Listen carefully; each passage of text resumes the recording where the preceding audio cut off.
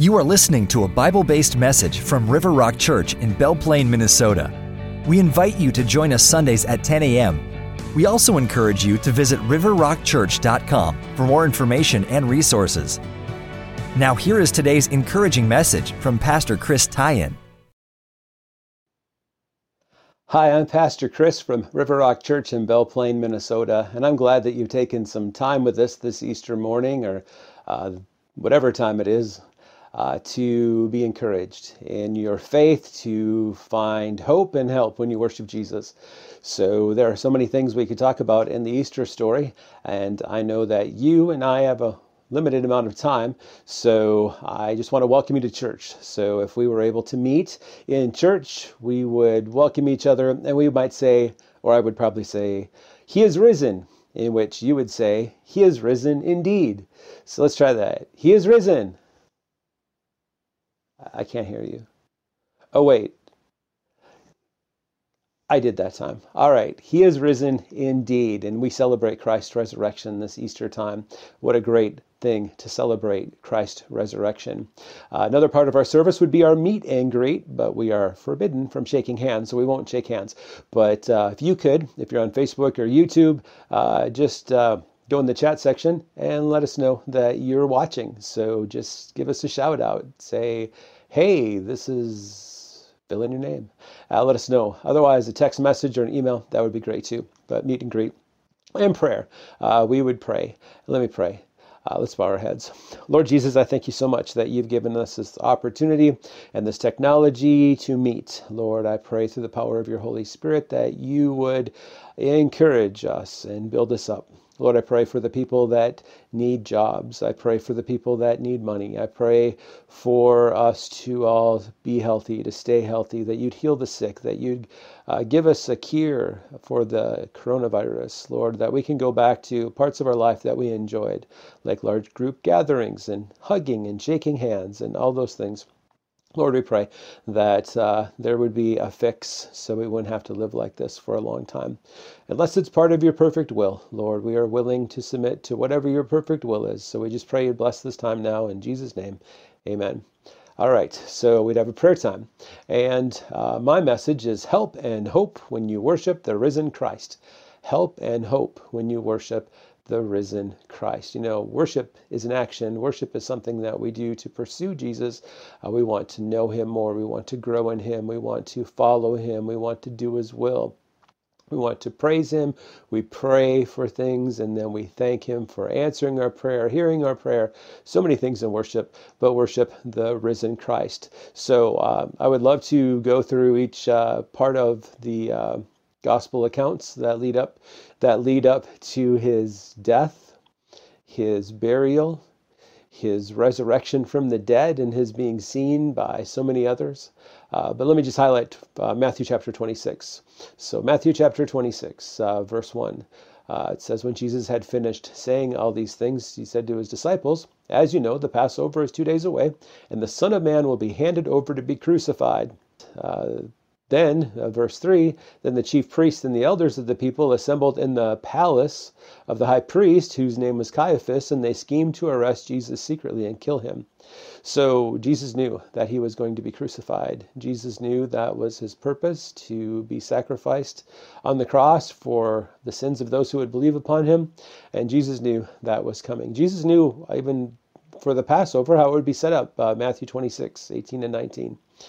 Jesus replied to his disciples, "Go into the city to a certain man and tell him, the teacher says, my appointed time is near. I'm going to celebrate the Passover with my disciples at your house." So the disciples did as Jesus had directed them and prepared the Passover. So Jesus had it set up. He gave them instructions. They followed it. But Jesus knew that he was going to celebrate the Passover, where he was going to celebrate it in the upper room. He had it all worked out. Jesus knew this was going to happen. He wasn't surprised. Matthew 26:42. Jesus is in the garden and he's praying to the Father that if there's a way to avoid this being crucified, this cup of suffering, that he is good with plan B. Matthew 26:42. He went away a second time and prayed, "My Father, if it is not possible for this cup to be taken away unless I drink it, may your will be done." And he was committed to follow the Lord's God the Father's will in this crucifixion. Matthew 26:52. Judas has betrayed him. They're coming to take him away. And Jesus tells Peter to put his sword back in its place, because Peter takes out his sword and cuts off the guy's ear, and Jesus puts it back on. But anyway, Jesus said, "For all who draw the sword will die by the sword." Then verse 53 in Matthew 26, he says, "Do you think I cannot call on my Father, and he will at once put at my disposal more than 12 legions of angels? But how then would the scriptures be fulfilled that say it must happen in this way?" So Jesus knew what he was doing. Jesus went to the cross for me and you and all those who would believe upon him to cover the penalty for our sins, the sins that separate us from God, the sins that required a blood sacrifice to be forgiven. And because of what Jesus did on the cross, it is possible for us to be forgiven of the sins that we've committed in the past, and the sins that we even commit now, or the sins in the future. Jesus died on the cross for our sins. Matthew 27, verse 50. Jesus is on the cross. When Jesus had cried out again in a loud voice, he gave up his spirit. It's amazing that Jesus decided that it was time to die. He gave up his spirit. It was his choice, and he did. At that moment, the curtain of the temple was torn in two from top to bottom. The curtain that separated the temple, the Holy of Holies, was separated by this curtain. It was like 40 feet high, and it was torn from the top down, signifying that men can have direct access to God now through Jesus. And what an awesome thing, Matthew 27. So let's look at Matthew 28 now. I wanted to highlight some points. I read from a expert that when pastors preach into a camera, that their messages should be half as long as they usually are. So hopefully that will happen.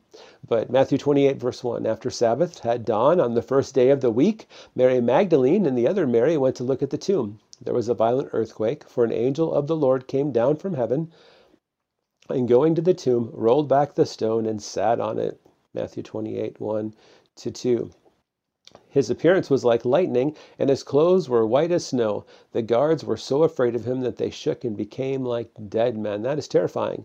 That would be scary to see. If you were put in charge of guarding a tomb of a dead guy, you would not expect that at all. But his appearance was like lightning, this angel. Can you imagine just how holy the angel is? The fear that you would... Anyway, so point number 1, worship out of love, not fear. So yes, if we don't believe in Jesus, we aren't guaranteed heaven. If we don't believe upon Jesus and receive his sacrifice, his payment for our sin, if we don't believe upon him, if we don't repent of our sin, if we don't follow after the Lord, we will be eternally separated from God when we die. And a lot of people are thinking about dying now because they're afraid that they might get the coronavirus or die some other way, or that they're not going to have enough and they're going to starve to death, or they're not going to have enough to pay for everything they need. There's just so many fears. But we should worship the Lord, not out of fear. We should worship the Lord out of love. We should serve the Lord out of love. We should read God's word out of love because we want to know him more and more. We should pray with our needs and then be thankful out of love. We shouldn't try to use God to try to get stuff out of him, but we should love our Heavenly Father. We should follow after God's will and give in, obey the promptings of the Holy Spirit when we need to confess sin, when we're being appointed to serve, empowered for ministry. We need to worship out of love, not fear. The angel said to the women, Matthew 28:5, "Do not be afraid, for I know that you're looking for Jesus who was crucified." Do not be afraid. There are a lot of things to be afraid of, and the angel said, don't be afraid. And Jesus would want you to not be afraid, to go through this difficulty, to go through this hard time, and know that he is sovereign and in control, and that this could be for good. Worship out of love, not fear. Number 2, worship even though they know everything about you. Matthew 28:5. The angel said to the women, "Do not be afraid, for I know that you are looking for Jesus who was crucified." I know. You know, sometimes I don't want to go places because I'm afraid of what they know. So I got to go to the dentist on the last day that you could go to the dentist, because after I went to the dentist, it was like a day or two after that, all of a sudden all the dental offices were closed. And so they had asked last time I got my teeth cleaned, and I didn't want to tell them because I don't go to the dentist very often. But she's like, don't be afraid. Just tell me so I know what we're working with here. And I told her, and she's like, oh, that's not that bad. It's not too bad. That long? Oh, this is fine. But don't be afraid, even though they know everything about you. God knows your heart. God knows your motivations. He knows your thoughts. He knows everything that you're not doing right. And he still is reaching out to you in love. Jesus wants a personal relationship with you. He wants to help you overcome these sins, these temptations, these things. We need to worship, even when we're not perfect, even when there's sin in our life. If we know there's sin in our life, we should change that and we should confess that. But we should do everything that we can to worship, even though they know everything about us. The angels know all about us. Are there angels in your room where you are right now? Weird thought, huh? So they know everything about you. And God is reaching out to you in love and offering forgiveness through Christ. Worship, even though they know everything about you. The angel says, I know you're looking for Jesus who was crucified. And I'm sure he knows a lot more too. But we need to do all that we can to worship, even though they know everything about us. Jesus wants to have a personal relationship with us, wants to help us to follow him, promises to complete the work he's begun in us. Gives us the Holy Spirit to convict us of sin, to empower us for ministry, to teach us God's word, to help us to teach others, to live the Christian life, to fight spiritual battles, so many things. So worship. Number 3, worship can take you beyond your expectations. Worship can take you beyond your expectations. Your expectations and God's expectations might be totally different. Your expectations were you went to school, you got a degree, you got a job that's supposed to last you the rest of your life. You're supposed to have a steady stream of high income that allows you to live in a certain place and do certain things and save for your retirement, or you can die peacefully in your sleep. And God's plan might be to shake up the world and to change the way things are done, to make people more dependent upon him, because we as Christians are going and praying that God would bring a revival, that lost people would get saved, that people would take following the Lord more seriously, that things like sports and all these other things wouldn't get in the way of their relationship with God. And so people have a whole lot of time to ponder things because there are no sports, at least not here in Minnesota. We're all confined to our houses right now until the end of May. No, don't panic, until May 4th. So yeah, until the end of April. Nonetheless, worship can take you beyond your expectations. Matthew 28, verse 6. He is not here. He has risen, just as he said. You expect when someone is crucified on a cross and goes through all those things, they're going to die, and they're not getting up from that. All that blood, all that pain, those nails through the hands and through the feet, and that crown of thorns on the head, and that spear through the side, that kills people. And you don't expect, if your friend goes through that they're coming back. But Jesus, he has risen.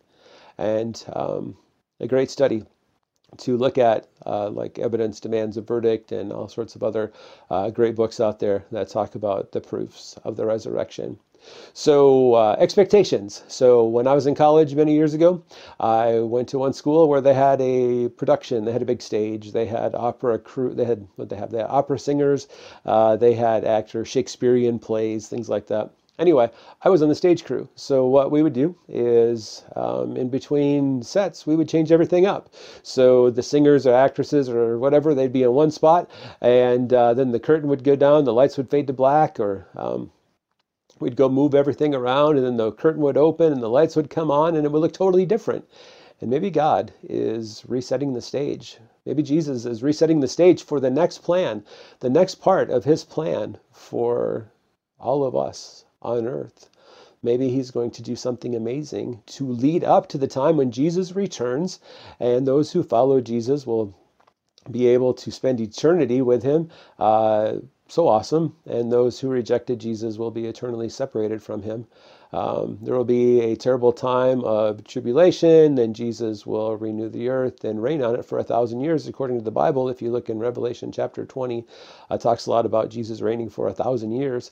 And so many things that are totally things that we can't comprehend. Can we comprehend heaven and what that's really like? We would look in Revelation and see what, how it's described and things like that. But I can't totally comprehend it. I just know that it's going to be awesome because heaven is wherever the Lord is, and to be with the Lord, that would be awesome. I had heard that, or read that 2/3 of people that would be given the opportunity to be on a cruise ship wouldn't take it, even if it was given for free. And some people think that heaven's a cruise ship, but what if Earth is the cruise ship and heaven's the mainland that we so long to get to? What if we're stuck on a sick, sin-laden Earth cruise ship? And someday we're going to be able to get off of it and spend eternity the way God had planned, without all this sin and difficulty and sadness and sickness. And oh, what a great day that would be. But number 3, worship can take you beyond your expectations. 1 Peter 3:18 says, "For Christ died for sins once for all, the righteous for the unrighteous, to bring you to God. He was put to death in the body, but made alive in the spirit." So that means that Christ doesn't need to come and die over and over again for every generation, that it's been done once for all. And his purpose was to bring us to God when we were unrighteous, so that we would become righteous through Christ. So we're positionally righteous when we receive Jesus Christ as our Lord and Savior. But as we go through life, hopefully we're becoming more and more like Jesus as we grow in him, as we learn.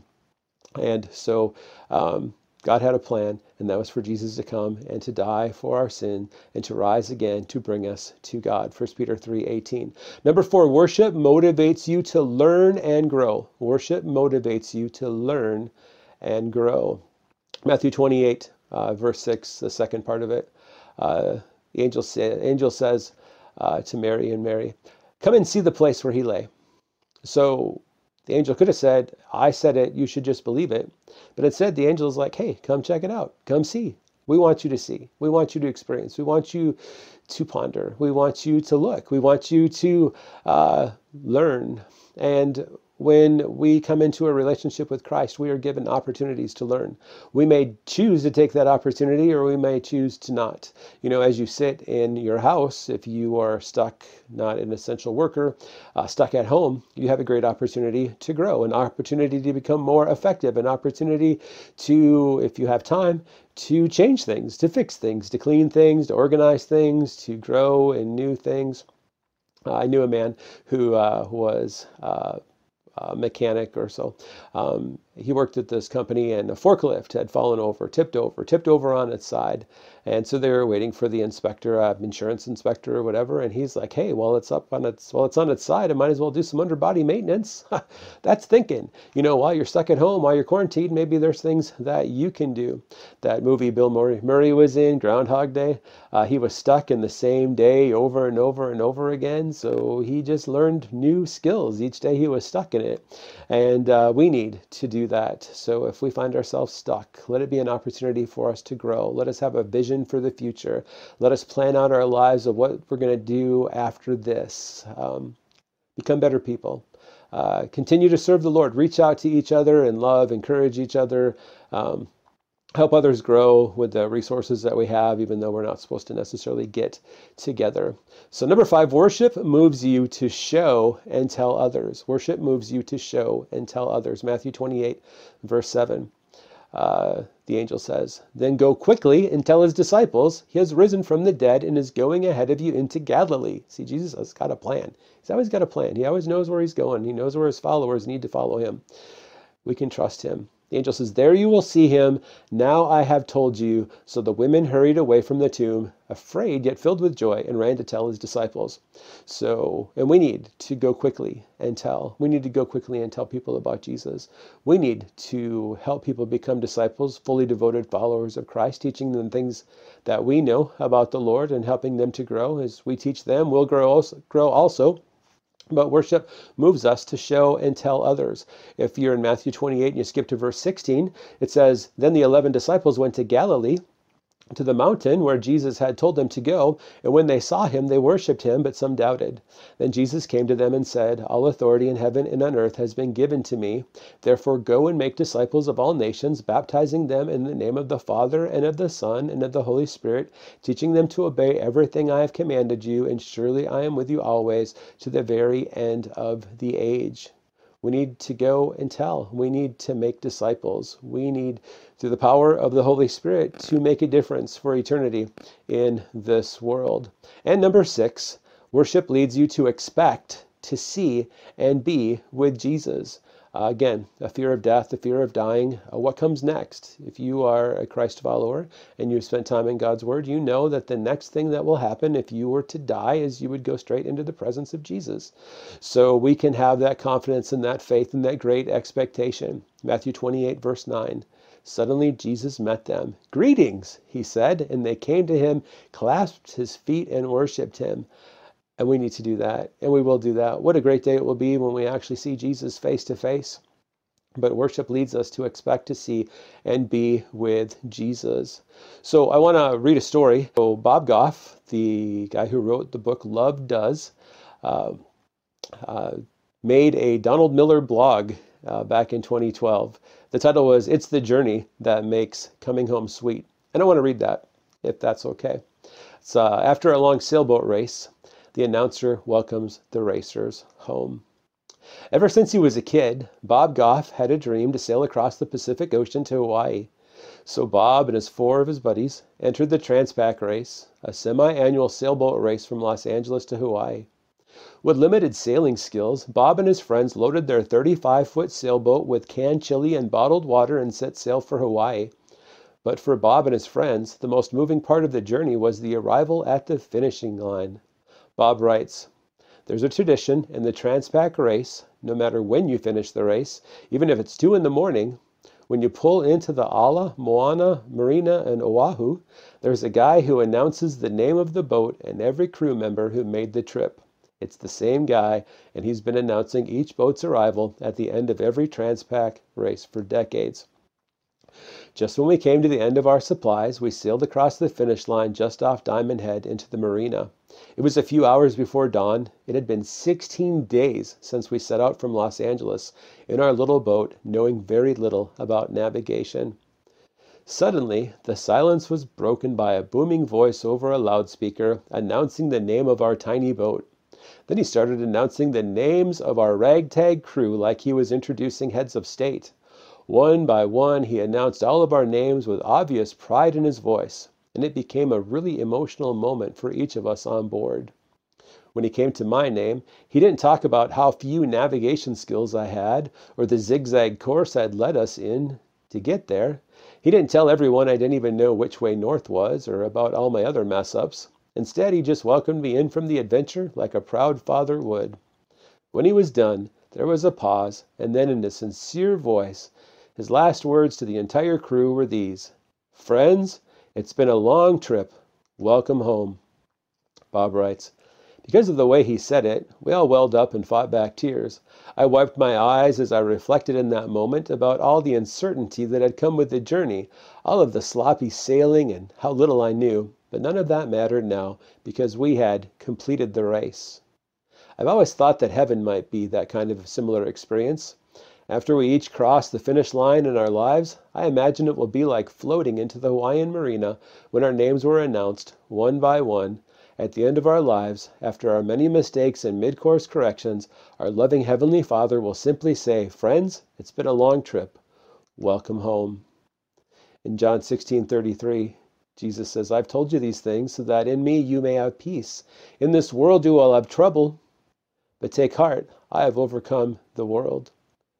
Jesus also says in Matthew 24:14, "This gospel of the kingdom will be preached in the whole world as a testimony to all nations, and then the end will come." So Jesus is working out his plan. And we may come to the end of our lives unexpectedly and get a welcome home. We might live longer than we expect to and get a welcome home. We might go through all sorts of difficulties and hardships and be greatly used of God and get a warm welcome home. But the hope of Easter remains. Watch this video clip.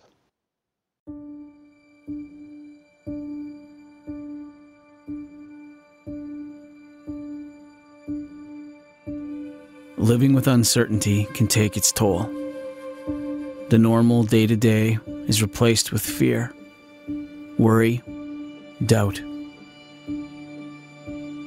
When our normal is disrupted, our surroundings begin to feel weak. Foundations begin to rattle. Our lives become disoriented. As time goes on, we begin to lose sight of the one constant on our journey: Jesus. The fear is consuming, the worry draining, the doubt painful. Even in our darkest moments, when the last thread of hope has unraveled from our being, we must dwell on truth. We must remember, no matter what is happening around us, God is still sovereign. Today, let us dwell on the truth of Easter. The stone has been rolled away. The grave has been rendered powerless. Death has transformed to life. In our fear, He is still risen. In our worry, He is still victorious. In our doubt, He is still alive. When everything seems hopeless, the hope of Easter remains.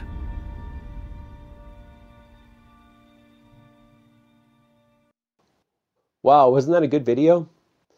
All right, one more passage, Acts 1:9-11. So Jesus is about to ascend into heaven. So after he said this, he was taken up before their very eyes. So the disciples around him, the people around him, got to see Jesus ascend into heaven. Actually, if you go to Right Now Media and you watch the new Francis Chan video clips that are just recently put up there on Good Friday, and I think it's Good Friday and Easter, he talks about this. But anyway, after he said this, he was taken up before their very eyes, and a cloud hid him from their sight, and they were looking intently up into the sky as he was going. Then suddenly 2 men dressed in white stood beside them. "Men of Galilee," they said, "why do you stand here looking into the sky? The same Jesus who has been taken from you into heaven will come back in the same way you have seen him go into heaven." So Jesus is going to return. What an exciting time that will be. So would you say the traditional Lord's Prayer with me?